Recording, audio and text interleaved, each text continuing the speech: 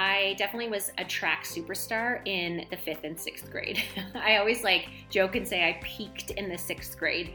I signed up for the marathon because I needed to know that I could do hard things and get through them on my own.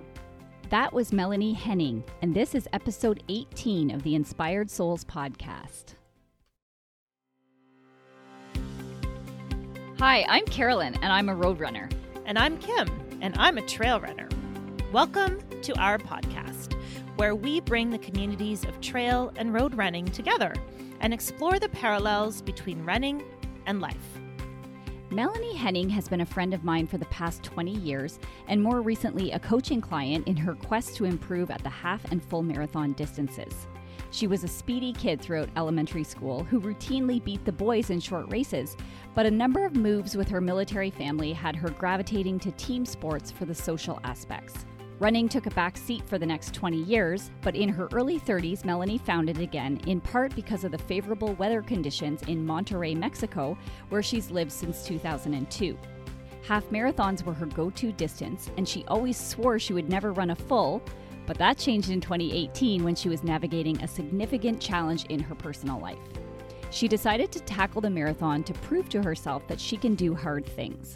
Melanie ultimately caught the bug and has gone on to complete 3 marathons, all of which have taught her many lessons. We get into the complexities of being a woman runner, managing the inner dialogue inside your own head, learning to relate differently to things outside your control, and the power of owning perceived failures. We'll get into all of this and more during this insightful conversation with Melanie Henning. Well, hello, Melanie. Kim and I are really looking forward to talking running with you tonight. Thanks so much for joining us. Well, thank you for inviting me. So maybe you could start, Melanie, by just giving us a high-level intro. Who are you? Where are you speaking to us from? All of that kind of thing. Perfect. So my name is Melanie Henning, and I actually live in Monterrey, Mexico, which is northern Mexico.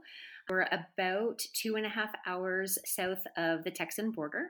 And I've lived here for almost 19 years now. I am an instructional coach at a middle school, high school, a private American school here in Monterrey. We're currently working virtually, but I work with teachers in developing and designing kind of learning for their students and reflecting on, learning progress and the right strategies to use to meet different needs of different learners.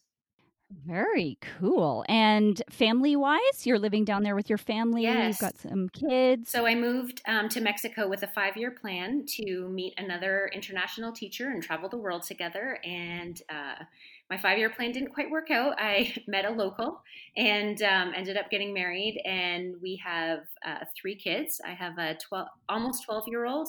We've got a lot of December birthdays in our family. So I have an almost 12, an almost 6-year-old, and a 10-year-old. Wow. Okay, I am going to give you straight up the honest truth here. So Melanie and I, and we'll get into this. So I coach Melanie. We send a lot of emails back and forth, and your email is like this thing that I can't really pronounce. And so in researching this for this podcast, I was like, I wonder what that is. So I take your whole, it's like La Chica del Norte or something like that. So I take that and I put it into Google. Of course you Googled her email. I did. I Googled her email and it spits out, it's Spanish, I'm assuming, Yes. for the girl from the north. It sure and is. I just put that together, Melanie. I'm going to be totally honest that I just put that together. Isn't that funny? And actually, well, you said it with a bit of a French accent. So it's La Chica del Norte because they always, Okay. the Okay. vowels in Spanish are always the same. So it's always A, E, I, O, U. So La Chica del Norte.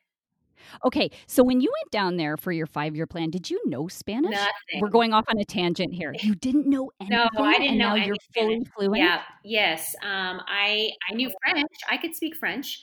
And so a lot of French first came out when I was attempting to speak Spanish. And I think they taught me like dos cervezas por favor, because, that's what you do when you go to Cancun. And so I knew that, and I didn't even know my left and right. So like when I first got here, taking taxis was really interesting. Wow. Okay, well, backing up a little bit, Melanie and I met probably quite a few times. I would say between 2000 and 2003 in Kingston through a mutual friend who happened to be my roommate in physio school. And you were best friends with this girl from high school. So that's kind of like our connection from way back when. Yeah. But at that time, early 2000s, I was just a casual runner myself. And I actually didn't know you to be a runner. And then our paths crossed again, I want to say maybe 2010. Like, would you have, that same friend's wedding, would you have been pregnant with your second child? Very pregnant. Yeah, because you were in the wedding, yes. Right?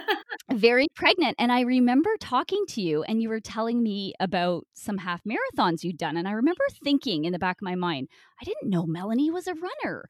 So was I way off base? Were you secretly a runner all along, or was I just not privy to this part of your story? No, I definitely was not a runner. I mean, I always stayed fit and worked out as much as possible. And I always, added some running to my regime, but I would not say that I was a runner at that point. I remember actually when you say that you weren't a very serious runner, going to watch you and your brother at a 5K race in Kingston.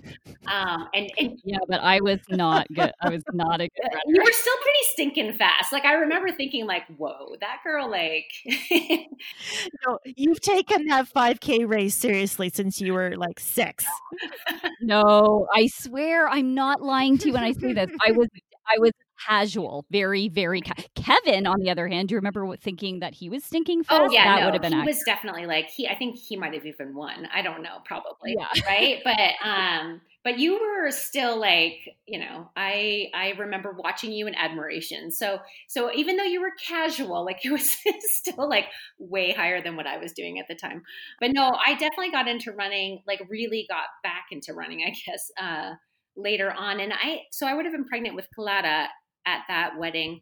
And I think I didn't do my first half marathon until after I had her. So I think I had just like maybe dabbled in some 5Ks before that point. Okay. Yeah. Okay. I definitely remember being like, wow, Melanie is a run, because it was more than one race that you'd done, I think. Yeah.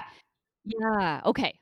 So why don't we go back to the beginning? When did you get into running? If you say you're revisiting running as an adult, what are your first memories with the sport? So I definitely was a track superstar in the 5th and 6th grade. I always like joke and say I peaked in the 6th grade. I lived in Petawawa. I grew up military. And so, moved around every 2, 3, 4 years. And so at that point in my life, I was living in Petawawa and went to this like tiny little public school, Herman Street Public School. And I was the fastest girl at the school. That's my claim to fame. It was not a big school, but I remember we had a track through so here's my trail experience too, Kim. We had a track that went through the trees. So we had to we couldn't go too fast because we might trip over the roots or slip on the pine needles. And then we had a really decent hill in our backyard at the school too. So they used to make us run up and down the hill, up and down the hill, up and down the hill. And then we had, our little regional track meet. I always performed really, really well. I would do the 100, 4x1, 200, and the 400. And I always, I was really fast. And so I always won that 100 with no problem. And then my strategy for the 400 was just to go really slow at the beginning. And because I was fast, I could just pass it everybody at the end. So I usually did pretty well at those track meets. In fact, that's how my mom convinced me to wear a bra in the 6th grade. I was for some reason, dead set against wearing a bra. I don't know if it was a little bit of tomboy in me or what it was, but I remember her sitting me down 2 days before the track meet or a day before the track meet and saying, Melanie, there's going to be a lot of people watching you cross the finish line. It might be a good idea to wear a bra. I'm like, oh, shoot. Okay. That's awesome. Yeah. So, but yeah. And then, I went from this tiny little elementary school and being kind of the star. The only person faster than me at the school was Gordon Johnson. And he was this tall, lanky redhead. I love that we remember the names of these certain kids from elementary school. And I don't remember anybody's name, but I remember Gordon Johnson because he kicked my butt. But I don't know. I think I did beat him one time. I suspect he let me win. But, again, I remember saying like, okay, I beat the fastest boy at the school too. I don't know. I think even at that age, boys don't tend to like to be chicked. That's true. So, That's true. yeah, I bet you truly beat him. Yeah, let's just go with that. We'll go with that. Yeah. And then I went to a junior high in 7th grade, and I did cross country, which really wasn't my thing. I hated running far, but I liked being outside. And then I did track that season, and we started with indoor track, and I went to my first track meet, and I had to wear spikes for the first time. And I got my butt kicked, and that didn't feel good at all.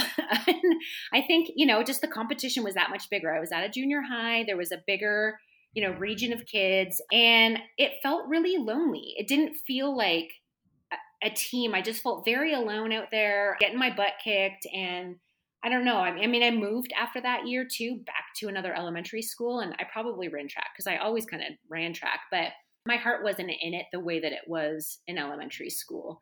And I just, I don't think I put the effort into the training and really kind of, because I think that the potential was there, but whether it was, the coaches that I had, or as I moved around, the need for sports that were like really, that felt more team oriented. Like I played volleyball and I played basketball and I danced and I did stuff that, seemed a lot more social. And I think it was just being a kid that moved all that, like that often. I just needed that in my life. So you were a track superstar in middle school and elementary school. And you've gone on to do much longer distances now. I don't know whether there's anything to fill in there between middle school and having a child and getting into half marathons, but I do know you've done 14 half marathons. Would it be fair to say that this is your favorite distance? And if so, like, how did that happen? How did you get into them, and what do you love about them? I'll start by how I got into them. So I don't know if, Carolyn, you remember seeing me at that wedding when I was pregnant with my second child, but I get rather large when I'm pregnant. And no matter what I do, I still gain a ton of weight. Like I can be eating healthy and exercising consistently. And I'm a big pregnant girl. And the other thing too is like I nurse my kids and I nurse them for over a year. And somehow I also gain weight when I'm nursing. I don't lose weight when I'm nursing. And so it started out more as like, I just need to find a way that I, enjoy getting out, leaving the house for a little bit by myself and work on getting rid of this weight. So when I first moved to Mexico with one of my friends, we used to leave school and we'd go and we'd run and we worked up to a 5K. So I had done a couple 5Ks just to do them, because there's so many. This is a really rich racing community here in Monterey because the weather, we can race all year round. And so I had, done a couple of 5Ks. And then after I had Clara, I did the From Couch to 5K program. And, I think that I think a lot of runners like me probably get started with some kind of a program like that. And basically it was like you run 3 days a week and you go from like, I don't know, walking 90 seconds to running a minute to like back and forth, and you build up to the 5K distance. And so that's how I got kind of into running after my 2 pregnancies. And then I had a friend here who's from Canada and done a lot of running with the Running Room. And, she said, why don't you try a 10K with me? And I was like, oof, I'm let's just make it to the next tree kind of runner. I don't know about a 10K. Like, I'm not really into it that much. She's like, here's the plan. Like she had a plan from the Running Room and she was like, let's just try it out. So she taught me like how to do hill training. And she taught me about like kind of the consistency and the longer run on the weekend and things that I just hadn't really been intentional about. And I did my first 10K. And that's when I was like, oh my God, running is amazing. Like I had to get past that 10K mark. I just didn't know that. I hated long distances my whole life, and I remember like in track when they used to make us do the long run, I was like, oh God, like I just wanted to run fast and run short, like, and get it done. And so, but it took, getting that 10K was really like, okay, now I see, like I had the race experience and it was a little bit longer, a little bit harder. And that's actually what hooked me. So then I had another friend who said, well, let's do a half marathon. And so the first half marathon that I did was in San Antonio in Texas. and it was a rock and roll half marathon. We trained, and we probably got a plan off the internet from, somewhere, and we trained and we ran together. But I hadn't really talked to anybody about the intentionality of training and then the performance at a race. And so I just basically went out to do this half marathon thinking that it would look pretty much the same as like what my training would look like. And so when my friend who I was running with started to go fast, I was like, "Well, what are you doing? Like, this isn't the plan. Like, this isn't how we trained." But she had some racing experience. And so it wasn't a horrible race. It wasn't a great race, but like, I pretty much ran it to run it, And then I think I maybe did like one or two more and pretty much had the same experience. And then I got pregnant with my third child. And it was a little hard. It was somewhat unexpected, even though I'd always kind of thought about having a third child. It wasn't like in the plan at that moment. And I felt like I was starting to make some progress with the running, or at least really enjoying it. And I've always had pretty complicated pregnancies, so I can't run through a pregnancy. So just like to have to give it up just when I felt like I was really getting into it was super tough. But I, had my baby and was like, okay, well, I'll just get back into it. And so I think I did from couch to 5K again, and then got into it and probably did another kind of normal half marathon.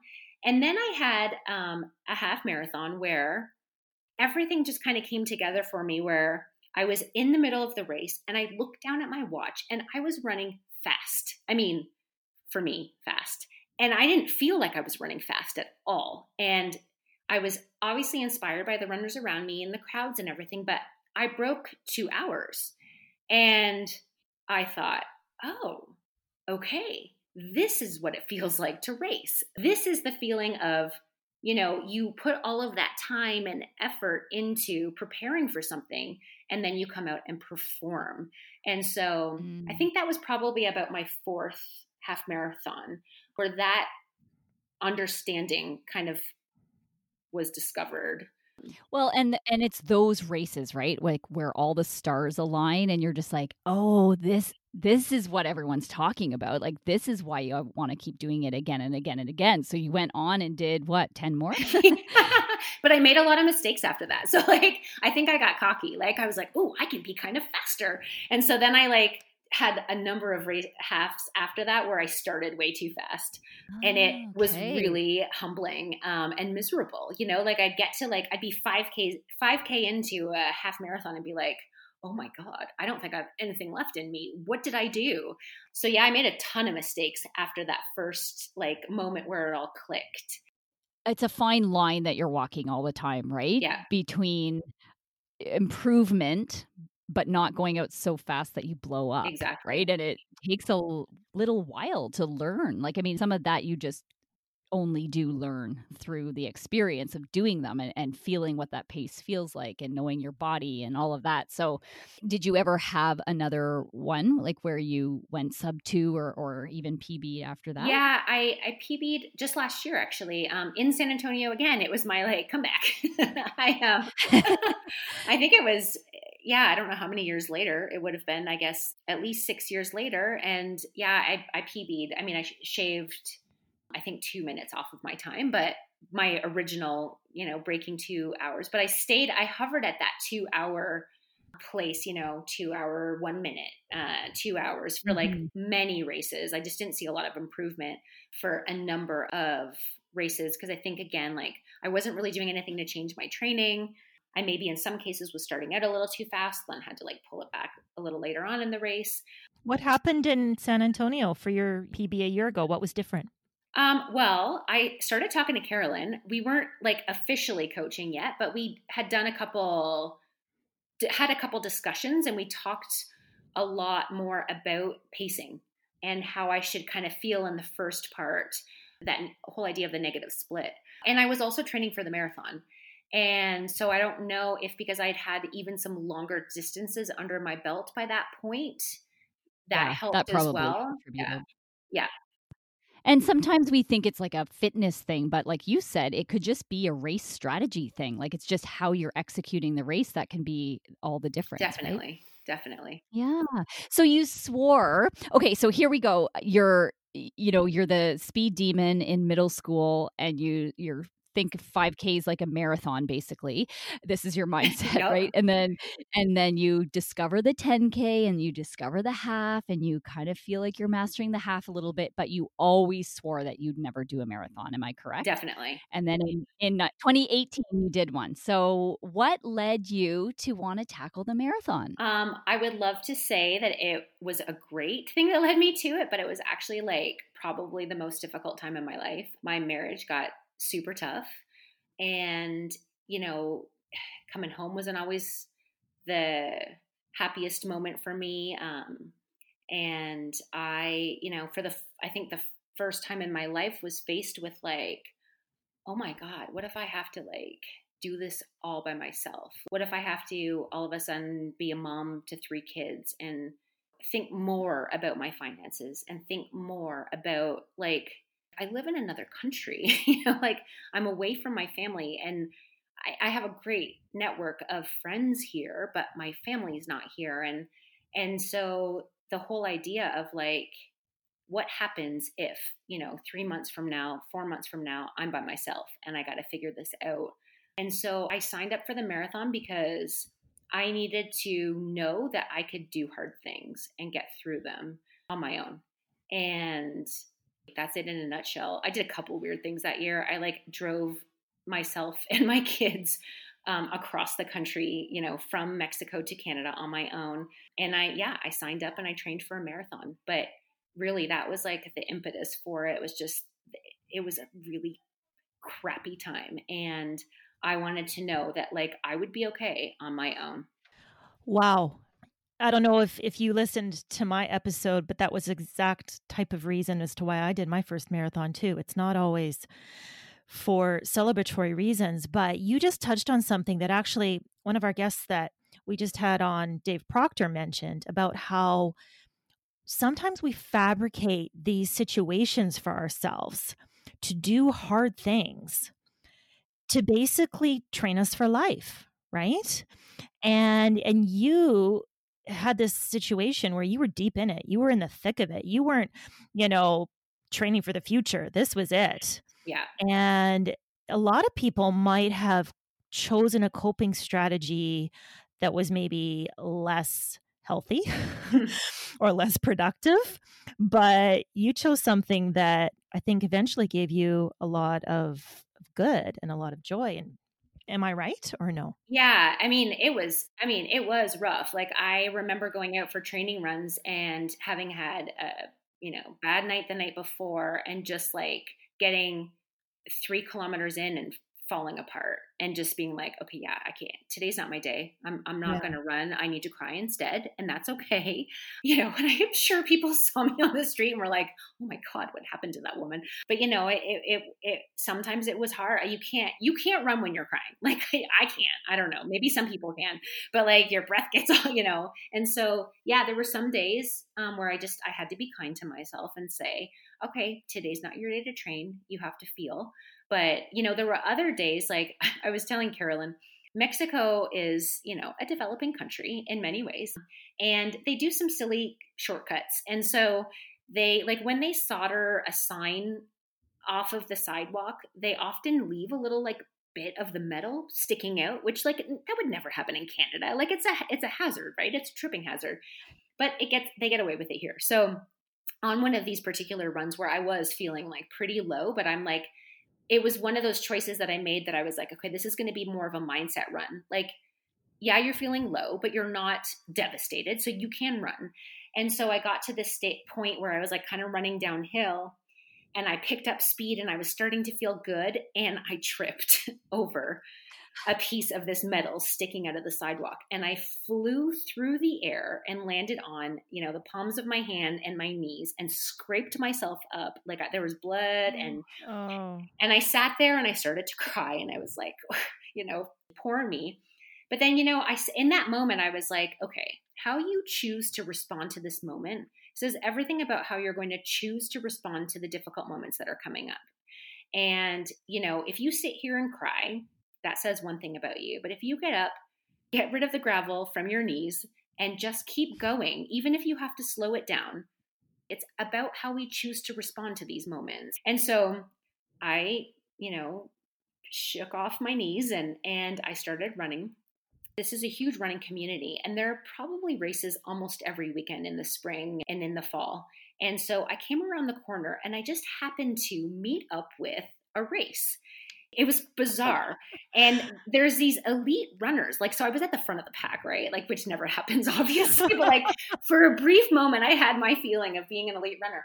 But when I looked over and I saw them and I saw their determination and their dedication, and I thought, these guys, like, wow, what they have gone through to get here. You know, you think about some of these elite runners who come from like, you know, small villages or, you know, not a lot of money. And they often are racing in order to like bring money home to their families. And I think these guys have been through so much. Like, you can do this. You've got this. And I don't know, it's like everything aligned at that, you know, all the stars aligned at that moment, and I pushed through it. So again, that's why I signed up for that marathon, because I needed to know that I could get through. I needed to know I had the resilience. I needed to know that I had the staying power to stick with things when they got tough. Wow, I'm picturing this scene of you flying through the air, bloody, tears, rounding a corner to be in the lead pack of a race. This is a better scene than in Brittany runs her first marathon. Like, oh my goodness. Okay, so this is a serious moment though. Like, this was a very intense part of your life. Everybody's first marathon is a PB. And I know you chased that time in future races. So what did you end up running in that first marathon? And the first one, Carolyn, correct me if I'm wrong. I think you know better than I do. I think I ran like 4 hours and 27 minutes. Yep. That's what I have. Yeah.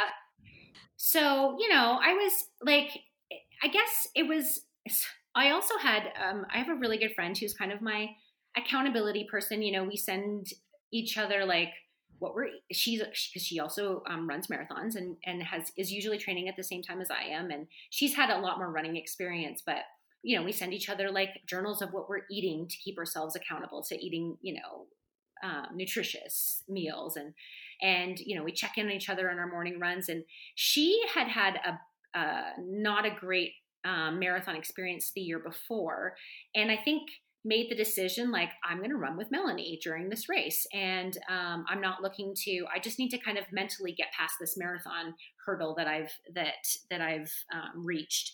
And so, like, I didn't know she was planning on running with me. So that kind of threw everything off. But I really am thankful that she did, because, you know, it was my first marathon. And so, and I hadn't really talked to anybody about my training. I hadn't worked with a coach or anything. And so I likely would have started too fast. And so she really kept me from starting too fast. She kept me at a great pace. And she then cramped up in the same place that she cramped up in the race the year before, and ended up just saying, like, go ahead. So it was a great marathon experience. Like, there were a lot of firsts for me, you know, like the first that I had run as far as I had without stopping to fuel. Like, I just kind of fueled and drank my water at the same time and kept on going. And I felt quite good the whole time. So, you know, with that, I thought, you know, I could probably be a little bit faster because I didn't really hit a wall. I felt great the whole time. I definitely didn't like push myself too hard in the end. So I walked away thinking, like, I'm definitely going to do this again. And I think I could be smarter about it and faster. And this was just a really great experience. So you went into it thinking it was like a one and done, like you were doing yes. it to prove you could do hard things. And then you have this great experience due in part to your friend who probably kept you conservative in the beginning. Yeah. So then you decided to take on a second one, right? Because you got all the good feels from the first one. So can you tell us what happened kind of in the lead up, the training and everything for the second one, and then what happened on race day? Yeah. So same kind of training plan. Like, I grabbed a plan from the internet, and, you know, I can tell you that, like, I didn't really learn how to do intervals that well. Maybe I did actually a little bit better for the one that we're speaking to now, which was in Austin, Texas, and started to figure out, like, kind of read the fine print underneath the intervals to be like, oh, okay, that's how you do them. And so I got a little bit smarter about my training. And then I think you and did we speak before that marathon? Maybe a little bit too? Maybe about a month out from it. Like, you were almost I was almost done. Yeah. And so, so I signed up to do the Austin Marathon. And Austin's a great city. So I was like super excited for that one, except for the fact that it's really hilly. So it's a challenging course, but it's a fast course for people. And so, I had a pretty great training. I trained to the T. I am a dedicated person. You give me a plan, I follow it. And so, I trained. I thought I was like in pretty good shape going into it. I was ready to have a great race. And so, Austin was number 2, and it wasn't a great race. So what did you think you could do going in? Like, what had your fitness kind of indicated going in that you thought you could maybe complete it in what time? I was aiming for like 4:20. I was like maybe secretly hoping for like 4:15, but definitely aiming for about 4:20. Okay. And then race day came. And it was hot as promised. So you were prepared for all of those things. Well, ish. I mean, the fact that I guess, this happens in Canada too. Like I trained all winter. We had gone to Canada for Christmas, and I, trained in the ice and snow, did some of my longest runs in Trenton. And then it got warm and humid. It was super humid. I think the humidex was like 89% the day of the race. And so, a couple of things happened. I got my period, which is always a joy. Awesome on race day. On race day. And it was like day 2, which is, for a lot of women, kind of their heaviest day. So I had to be thoughtful of making sure I was prepared with, supplies carried on me for my run, because that's one thing that, and I've heard people have brought this up before, how like the aid stations should have sanitary products for women, and they don't. They absolutely should. You know what? I'm going to follow up on that with a few races. Yes. You know what? Not to totally interrupt your story here, but I had a roommate in university that used to call them party supplies. So we're going to make sure there's party supplies at the aid stations. Definitely. And there was a girl who I think she ran in London, and she on purpose didn't wear anything just to make that point. But I don't know if she got anywhere with that point. I remember like seeing the picture. It was kind of nasty, but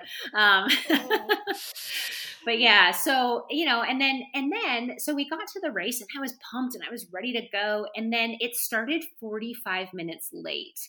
I've heard, this is now the second time I've heard the story, but that is madness. Like I've never heard of a race starting 45 minutes late. Right. Also considering like, it's definitely not the first time the Austin Marathon has happened, like they had they had, Sean Colvin come in and do the national anthem. I mean, it was kind of a big deal, right? Which was super cool. But yeah, I'm like, how is this starting 45 minutes late? And there was something with an agreement with a closed street that they had to figure out. I thought, oh my God. So all of your pre-race nutrition, you it's like down to the timing and the wire, right? Yeah. And so God, I'm standing there thinking, well, there goes my protein bar. Like, shoot, what am I going to do now? And I had gels with me, but it's not the same. It's not the same. Well, and then what about your period plan? Well, that throws your period plan off. It also threw my period plan off. Yeah, because I had timed out. I was like, okay, I think I can run for about this much time before I have to deal with being a woman. So and even for men, it's the porta potty plan. Like, right. Really, everybody's got a porta potty plan before a run. And when you're standing there 45 minutes, it's not good. Not a good situation. It was not great. However, my friend Sarah, who ran the previous marathon with me, she PR'd at that race. So I think that is the one thing about running that I think that you have to be really aware of, and life really, is that there are things within the sphere of our influence and there are things out of the sphere of our influence. And sometimes we just have to let those things go and carry on. And so, I either let that bother me that okay, it really sucks that I'm now going to have to deal with my womanly issues earlier on in my plan than I was going to have to, or that my nutrition is a little bit off. You still got to run to race. And I think she definitely went in with that mindset, and maybe I didn't. I'm not really sure, but there are things that we can control and there are things that we can't. And so, the race started, and I felt great in the first half. And the first half was really fun, but it was really hilly. And looking back, I definitely ran it way too fast, and I ran the hills too hard, but I was just having a great old time, And then I also think that because I had to literally duck behind some big old garbage cans a couple times during that first half that I was likely trying to make up for that lost time too. Yeah. Yeah. So then they at the so at mile 12 there's this big stinking hill, and so I got to that top of that hill, and then all of the people that were doing the half turned toward the finish line, and I turned left and kept going up a hill, and I'm like, oh God, why did I sign up for the full? Like that was like the worst choice ever. Yeah. And I think I fell apart right there. And the other thing too, is that like, I gave myself permission to walk too early on in the race. I think for me anyway, once I give myself permission to walk, it's like, it's not all over, but it definitely impacts the rest of the race. So I had to push myself through the rest of the race, and I walked and I ran and I walked and I ran and I walked and I ran, and I crossed the finish line at like 4:39. Yeah. Not what you were hoping for. No. But you had these friends, right, that were at the finish line. What happened there? So, well, my friend Sarah had PR'd. She broke 4 hours, which was what her goal was, and that was the first time she had done it after years of trying. And so, like, I had to like suck it up hard and just be ready to celebrate her. I did put my head down on the shoulder of another friend and was like, just a slight little like, let it out a little bit. But you can feel later. And it just really shifted to celebrating her and her moment, because it was awesome. I mean, she'd been working really hard for that, and had her own fails leading up to it. So it was it was great to be able to celebrate her. But not so great to have your own experience. No, not at all. And I think this is like, Carolyn and I talked a lot about the aftermath, because I went into a real pretty deep funk. Mm-hmm. And I don't go into funks very often. Like, I'm a pretty upbeat person and usually pretty cheerful. But I went into a serious funk. And, you have like, when you go into these moments of funk in your life, people really feel uncomfortable with that. And they really try and like get you out of it without, I think letting you just kind of feel for a moment and own it. And so, I get all of these like, which I know they're all well-intentioned. I appreciated them all, but people saying like, but you finished a marathon. Like, that's amazing. You've got 3 kids. You work a full-time job. Like, you crossed the finish line. And I was like, in my head, like, yeah, but that wasn't good enough for me. And I just kept like, for a couple of days, just like really walked around in this haze. And I have a friend who's just brutally honest, which I appreciate most of the time. And, he said to me, he's like, you know what? You did. You sucked. You ran like crap. He's like, to your standards, you ran like crap. He said, you didn't run for anybody else. You weren't running for me. You weren't running for, Sarah. You weren't running for anybody, but you were running for yourself. And to your standards, you ran like crap and you let yourself down. And I was mad at him at first, like I was sad, and I didn't want somebody to make me feel more sad. And I remember like going into my car and having a full on ugly cry. And then immediately starting to like feel better, because at that point I had finally just owned it. I had allowed myself to recognize that, like, or give myself permission to feel and to feel bad about something. And, like, okay, I'll be thankful later. I'll be thankful later that I can run. I'll be thankful later that I crossed the finish line. I'll be thankful later that I have a supporting family and that I was able to travel and do a really cool race. But for now, I want to feel my failure and I want to feel sad about it. I think the big thing is that, like, knowing that you're not going to stay in that feeling. You're not going to stay there for too long, but you do need to give yourself permission to be there. Yeah. So that was kind of a pivotal moment for me too. Just also thinking about how I treat other people when they're dealing with difficult times, or like somebody that's dealing with grief, they've lost somebody really close to them. And I think, again, we try and do that, like, oh, well, they're in a better place now, or at least they're not suffering anymore. And we try to like, we don't feel comfortable when other people feel discomfort. And, and they all say that we don't grow in moments of comfort. We grow in moments of discomfort. And so I think it's also like helped me realize that I need to be very thoughtful of the way I approach other people when they're in those moments of discomfort, and what can I do to help them own it. Yes. And then, once again, I do not feel that you can figure out how to move forward in an intentional way until you really have. Well, you speak, about grief, right? And whether it's a loss of a loved one or a failure at a race, it's still the grieving process. And that's such a tough one because you're right. I mean, absolutely. We always want to cheer our friends up and make them feel better, but in a way, by not allowing them to own it, it's essentially minimizing their experience, Yeah, right? Minimizing their grief, which makes you stuck in the denial phase, right? Mhm. Or the bargaining phase. Oh, it wasn't that bad. I didn't do as bad as I thought. No, like when you actually start accepting, then you can move on. Yeah. And people move through that at different phases. But it's a tough one. I have done that myself many times trying to encourage people, but you're right. It's good to be very mindful that we're not minimizing their experience or dishonoring what they felt at that time in what you say.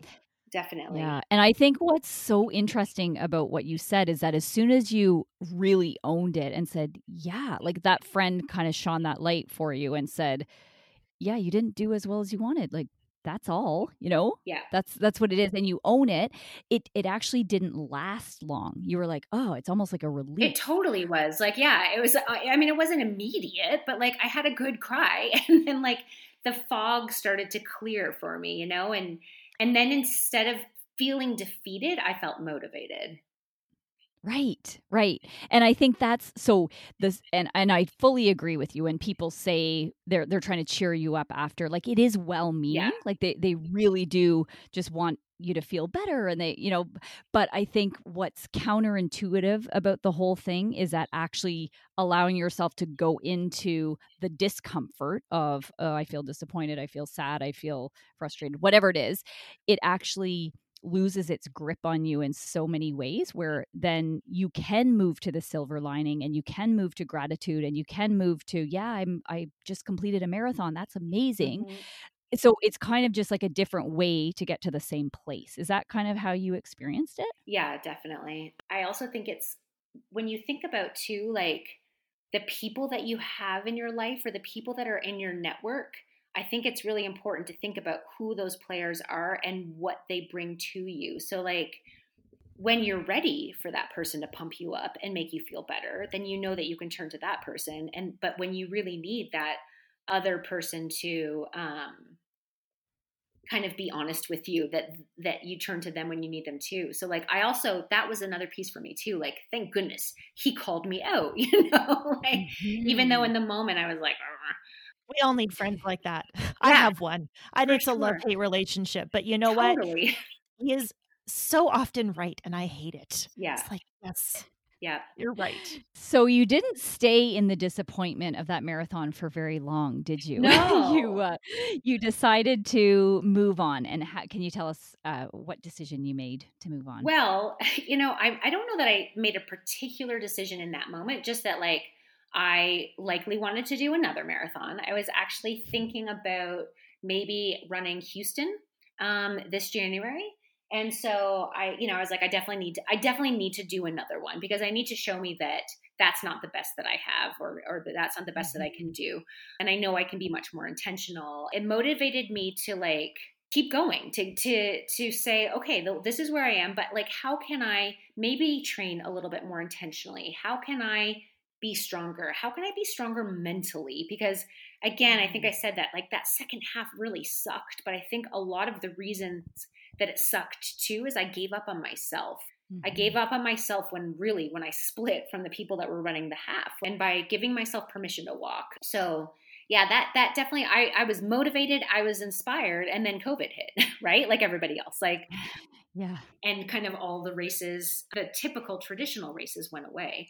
So then it became, okay, how do I figure out my life in a virtual world? But also how do I keep myself sane while I'm at home working from very early in the morning until sometimes late at night, also homeschooling 3 kids in a way at that time, like education, we didn't have our, what together at the beginning. Like it took us a hot second to figure it out. So, and I had a 5-year-old at home who basically had to be like, all of his activities had to be done with him, and bless his heart. I mean, we did the assessments because that's what counts. I hate to say that as an educator, but that's all we had time for. And we just we made it through. But I still ran in the mornings, just to keep some kind of a sense of normalcy. I did a lot of treadmill running because, to be quite honest, I was a little nervous about going. I mean, it was just still so new. I was a little nervous about going out and being exposed to people. So thankfully I have a treadmill. I started watching TV for the first time in a long time. So I'd download a show and watch it while I was running. So that was kind of a new novelty and something exciting about running. And then with my same friend, Sarah, we were like, okay, let's just let's look at the summer as building a foundation for something. We don't know what's coming up, but let's just build a strong foundation and just keep the habit and really get into a good routine. And so we set up a plan that we would follow to kind of, increase the mileage each week, maybe take a couple weeks at lower mileage and then pop back up again. And so that's basically what we did all summer. And then we both kind of said, okay, we're likely going to be in virtual learning for the full semester until Christmas. We have a little more time on our hands. Let's train for a marathon again, and we've got a little bit more time in a weird sort of way, a little bit maybe more flexibility, and we've got nothing to lose. So then I turned to Carolyn for coaching. Okay, let's talk about this. You did your first 2 marathons with basically a templated plan from somewhere, correct? Yeah. Yes. Why did you decide this was now the time to hire a coach? What were you looking for? So I am a coach. I'm an instructional coach. I work with teachers, which causes them to work with a coach. You have to want to work with a coach. You have to be willing to be a little vulnerable, and you have to be willing to expose your practice, right? So you can really kind of dive deep into what things you can do to have a higher impact on, in my case, to have a higher impact on learning in your classroom. And I guess, I don't know if I didn't feel that I was ready to expose my vulnerabilities yet because I was still relatively new to the running game. And I think with COVID, it's just a kind of a time to break all your rules or to let go of things, Amen. I don't normally feed my kids sugar cereal. I'm not going to lie. I've bought Lucky Charms a couple times. I love it. They gotta have something to look forward There's to. our soundbite. So, I was like, why not? This is the perfect time to do it. And actually Sarah started working with a coach too. And, we thought now is really a time to lean in, to trust a process, to throw everything that you thought you knew kind of to the side and really try something different. And I said to Carolyn, I said, I don't know how easy it's going to be to coach me. And she said, you got to be ready to be coached. And I was like, okay, I can do this. So how did that go? How did the virtual go? Yeah, so I had the virtual. I just had the virtual on Saturday.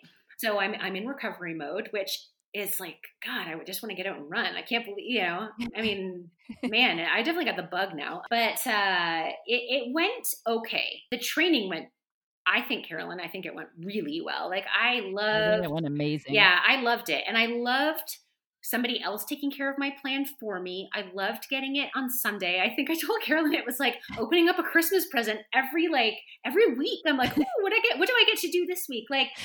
It was super fun. And you guys, your timing of the podcast was perfect because it came out on Tuesday night, the night before my workout on Wednesday morning. So I always started my workout with the podcast to inspire me. Oh, yeah, no, totally. You've had some great people. And, so yeah, and the training went really, really well. There were definitely some perks of doing a virtual marathon and that I got to make my own route, which, whatever. I think here, I live in a really mountainous, hilly region. So it still was I still had hills on my road and it was tough, but still I got to make my own route. I got to start when I wanted to start. But then the downside is you don't get that adrenaline from the other runners around you and the crowds. And so, yeah, I mean, pluses and minuses. It went, I ran the smartest marathon I've ever run. Definitely. I'm proud of myself for that. I really paced myself well in the first half. There were a couple things that were out of my control. We had like 3 beautiful weeks leading up to it, low humidity, cooler temperatures. The morning of the race, the humidity was back up to like 70%, and it had rained, I think, the night before. Like the roads were wet. So what is the temperature there in Monterey now? I think there's a sign that when you arrive at the Monterey airport that says, if you don't like the weather, come back in 3 minutes. Like it just, it's a desert climate. And so in the summer, it gets really hot. Like, we go up to 40 degrees in the summer. Usually summer starts around May. It depends on whether or not we have a long rainy season. Sometimes in April, we get a rainy season. So it gets really hot in the summer, and then that usually lasts until about the beginning of October. October, there's like a blip of niceness. I think San Diego, for example. And then it gets kind of rainy and cold, but December is always an interesting month. Like November is usually pretty rainy and cold, but December will have some beautiful days of like, on the weekend, it went up to 30 degrees on Saturday, but today the high was 13 degrees. So it just, What was the temperature when you did your virtual run? I think we started at 19 degrees and it went up to about 22, which sounds perfect, but it is warm though. Yeah, it was kind of warm, and it was just a little humid. It sounds perfect for somebody living in Winnipeg right now.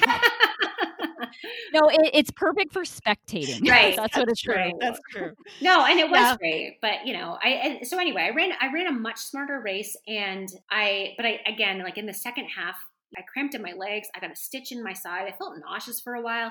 So like the second half was definitely tough, but the takeaways that I have is I've become a much stronger and smarter runner, both mentally and physically. Like I didn't take my first walk break until I had like 8 kilometers left or something. So I was pretty proud of myself for that.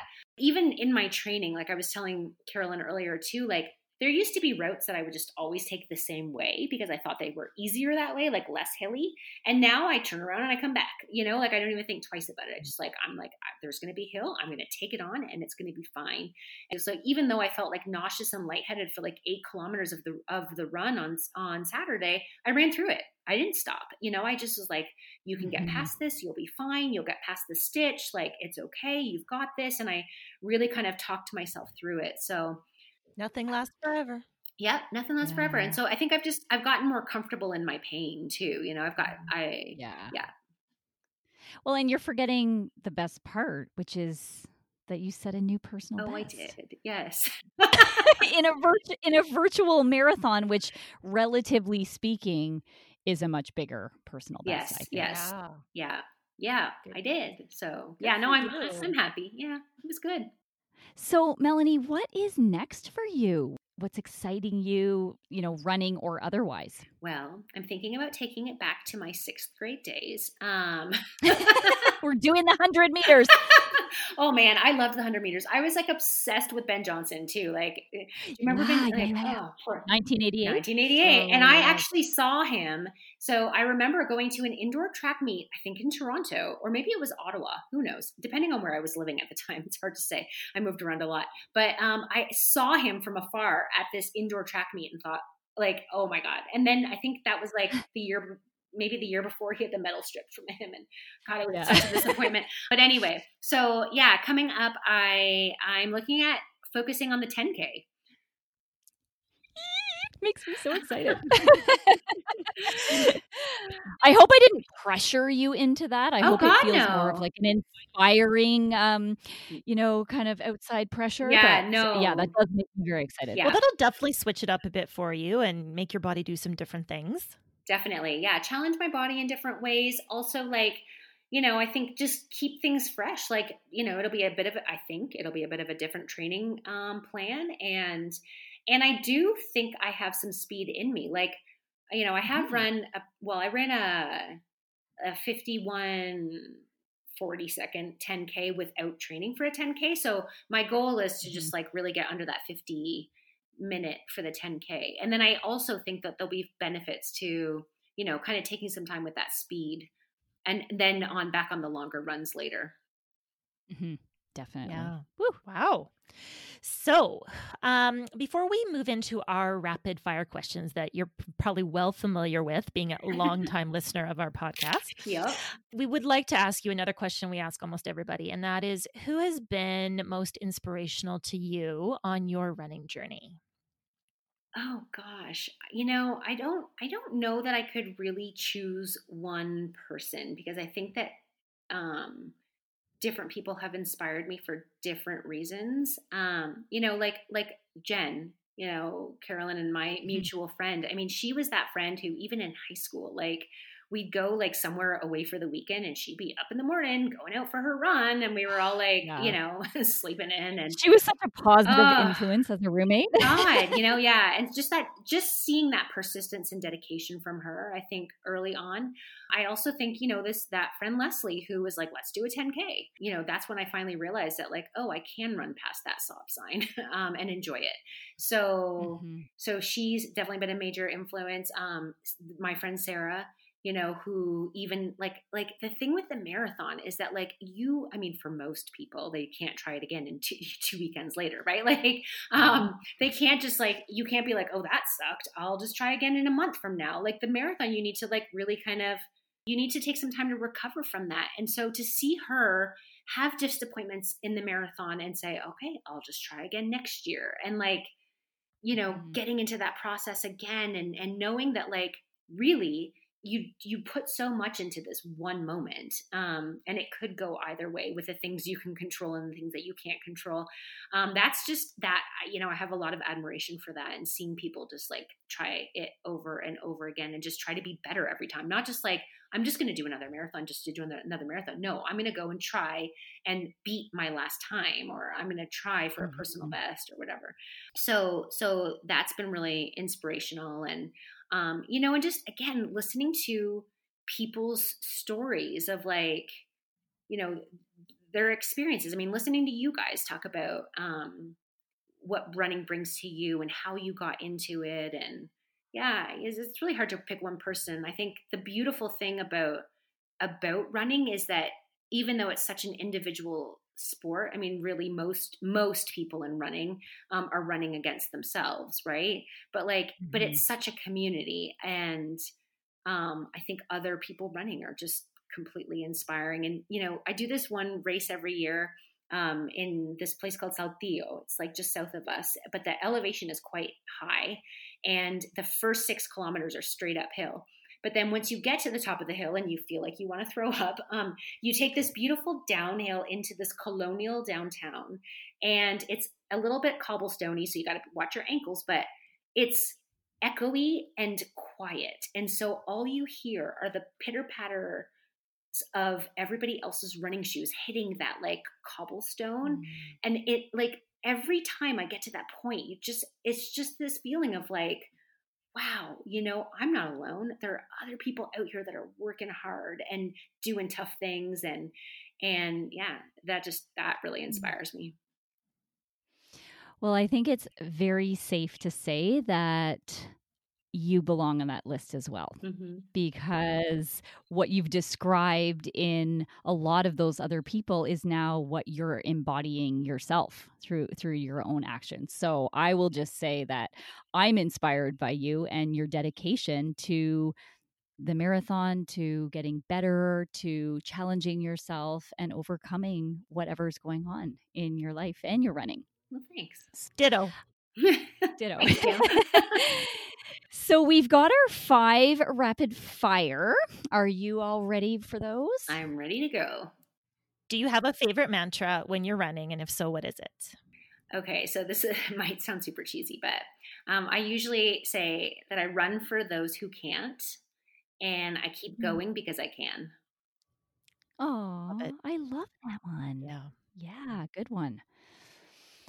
Favorite place to run? If you could teleport anywhere in the world right now, where would it be? Well, it's not one particular place, but every time I go to a new city on my own, like if I have to go for a conference for work or something, I love to run to explore the city. So, like, it's just a new city. That's my favorite place. Like, I toss on my running shoes, I grab my phone, I put my bank card in my back pocket. So if I need cash, I can get cash. And I just like, that's how I see a city, you know, San Francisco, up and down the hills, or wherever I might be. Like, yeah. So any new city.